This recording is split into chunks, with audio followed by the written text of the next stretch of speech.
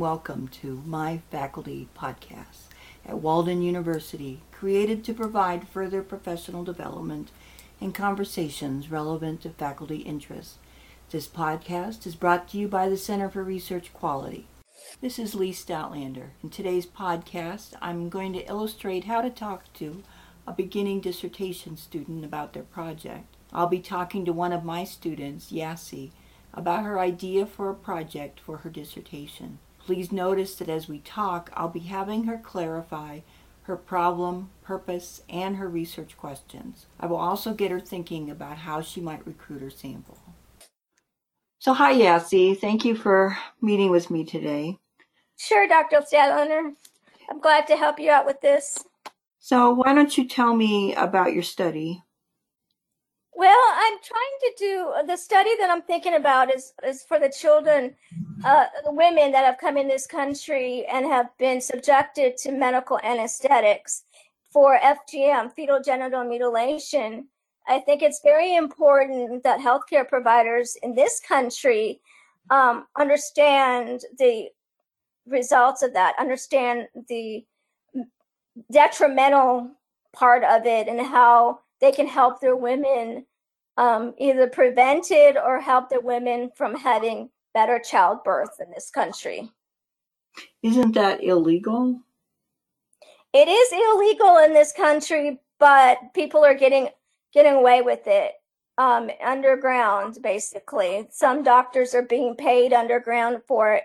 So it's kind of like on the same level as trafficking, human trafficking, but these girls are told when they come from other countries that they're going to have a party and it's a rite of passage and they're going to get here, but instead of having to be hurt in their country, they're going to have it under anesthesia so they won't feel any pain, and when they wake up, it's going to be sewn down there. And they're told that by who?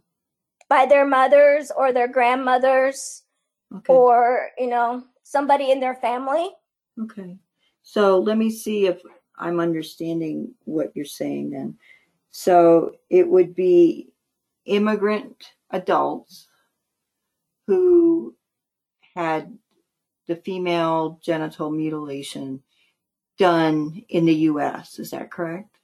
Yes. Yes. Okay. And how would you find them? Well, I would do possibly a survey on survivors of FGM, and I might do something like maybe do a general study and maybe do surveys on them and ask them questions of the survivors. But how would you get them? I mean, it seems like a really narrow group. Well, I would maybe say, basically what I could do is I could go to the,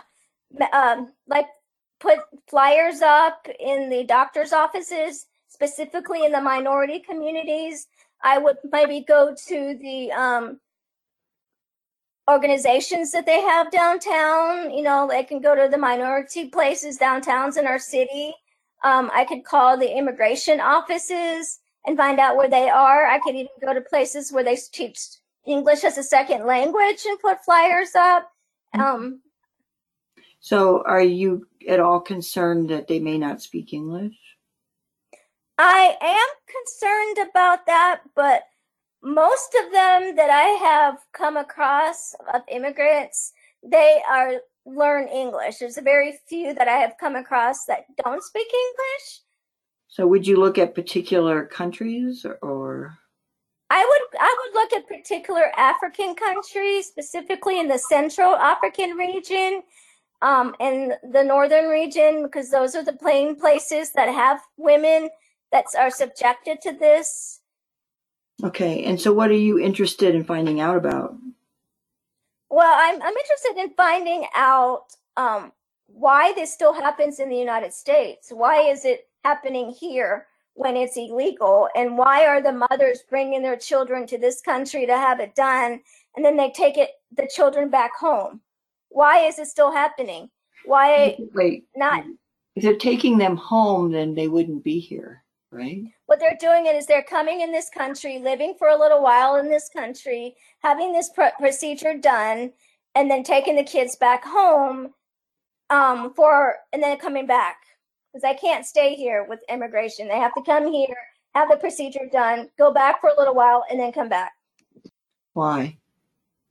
Because of the way the immigration status is, and the reason they're actually telling the government they're coming here for a health reason. Their child has a health problem. Okay. And they're coming to this country to have the procedure done, and then they're going to go back home. Okay. But then it's the coming back I'm having problems with. Yeah, they come back here and then they want to establish residency and they want to become a citizen here in this country. So now we're talking about the children coming back. The parents and the children coming back. Okay. These are adults. These are ages teenagers. These are ages 15, 16, up until they can be up until the time they got married. That age, that range of people. Okay. So we are having, they have to be over 18 to be in your study. So Right. They will have, at some point or other, been to the U.S., had surgery, gone back home, then come back here as an immigrant. Yes, ma'am. Yes, Dr. Lee. Exactly.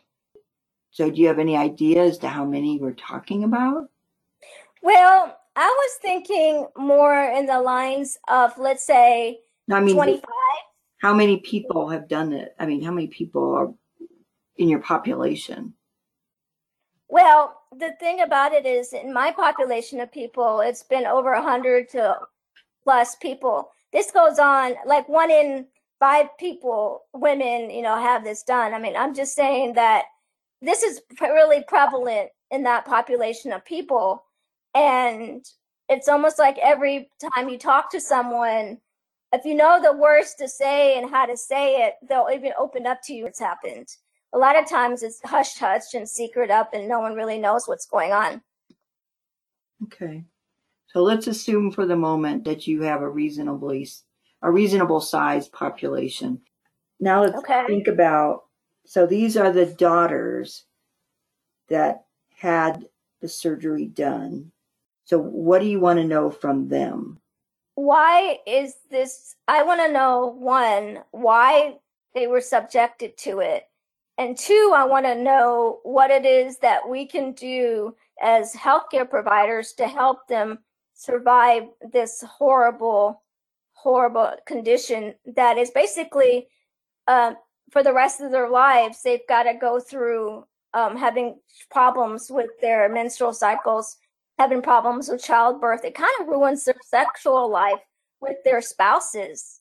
And it just really detrimental to them. Why is it that they're still practicing this horrible condition on these women? Why is it that the mothers... I'm sorry, you're being really judgmental on this. I mean, to them, this is a cultural necessity. Yeah, it's a cultural necessity to them, but my question is, I just want to know why. My question is, why are they still doing it? And also, I want to know from the survivors, what is it that we can do as healthcare providers to help them? Okay, that's a different question than what you were asking before. Okay. So let's see if we can come up with a research question then. For a qualitative study. Okay. Any ideas? What about the lived experiences, immigrant Ghanaian women who are survivors of FGM and their experience with childbirth in the United States? Where did childbirth come from? That hadn't been included before. Or I could say the lived experiences of immigrant Ugandan women who are survivors of FGM in the United States. Okay. But you want them to have had the surgery in the U.S.? Yes, ma'am. Yes. Okay. So lived experience of Ugandan women who have experienced FGM in the United States. Yes. Okay. And we want to know do you want them to tell you about that experience? What they remember Yeah, about it? I would, yes, I would like to have one of my maybe interview questions to be if they could, explain their experience to me Mm-hmm. as much as they are comfortable in saying and as detailed as they're comfortable in saying so that we can understand what is going on and how we can help them. Okay, so let's say they tell you about the experience of having gone through it. What else do you want to know? Well, I also want to know the way that want to know is how would it have been different if they were back home and had that experience versus them having it here in this country. Okay. And you want to try to get at that cultural piece of it, of That would be what it that's means very to them? yes, that would be very important because I believe that it would help the healthcare workers understand the cultural aspects of it. So Mm-hmm. I would want to put like a question in my interview guide where I could ask them, what is your cultural belief of this practice? Or why was this cultural practice established? Maybe something like that. I think I would So make it more personal. Like, what does it mean to you to have this, that you had this done? what does it mean? Yeah, what does it mean? And would you have, would you, yeah, what does this mean to have this done? But I also want to ask them if maybe if they had a daughter Ah, I like that. and if I would want to ask them, okay, since their mother had it done and they had it done, I wanted to ask them, well, if they had a daughter, would they still believe that this practice, would they do the, succumb their daughter to this practice? Yeah. Why or why not?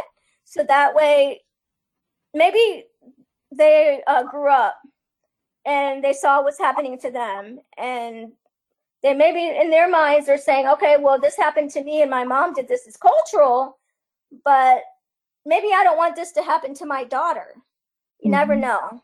Yeah. You know, Yeah. And maybe if they've had any kind of medical issues because of it. definitely. Medical issues, in my just preliminary research and reading about this, I've noticed that a lot of medical issues that they've had are like with their urinary tract. A lot of them have had urinary tract infections. They've had problems with their menstrual cycles, Mm-hmm. and which just causes a lot of them to get really sick at times. Very painful menstruations is what I've read from just the preliminary abstracts and articles to come up with this topic.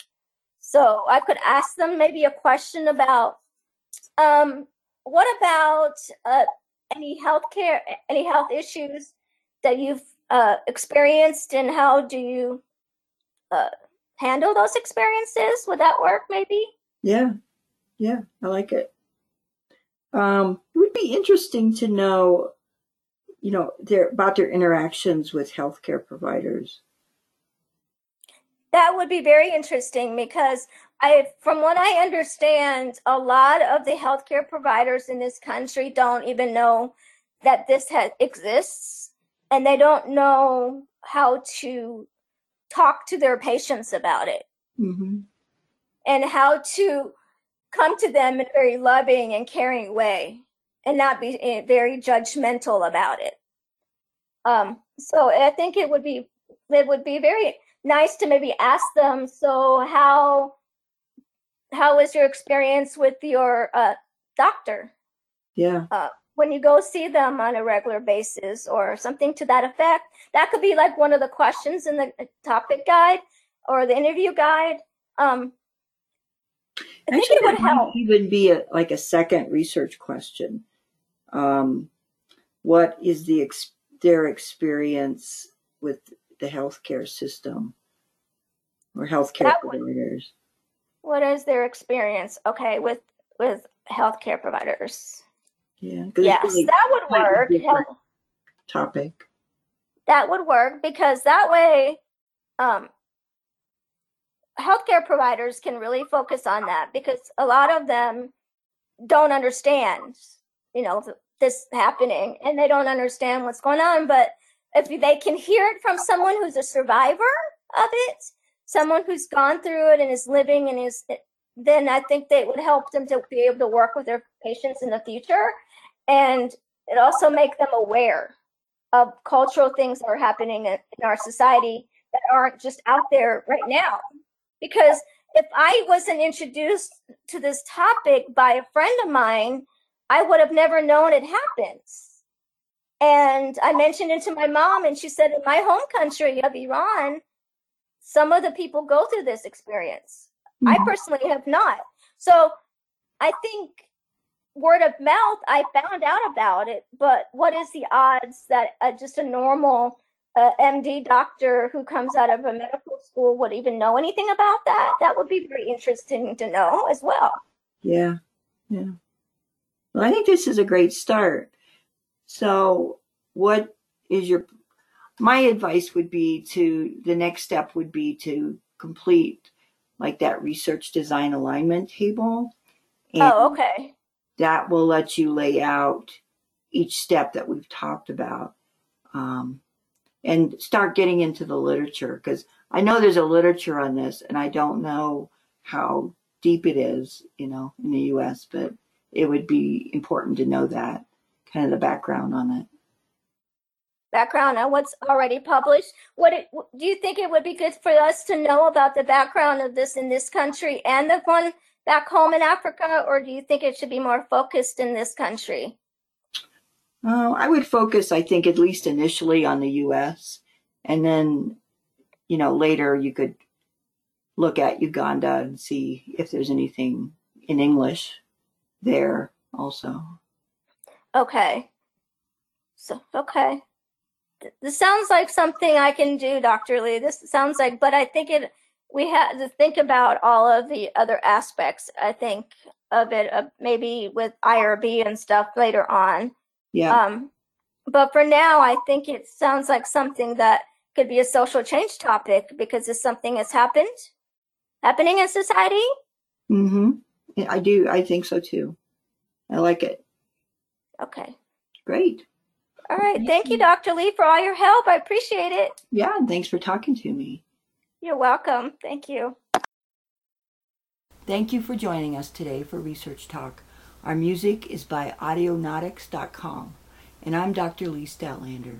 Today's podcast was sponsored by Walden University's Center for Research Quality.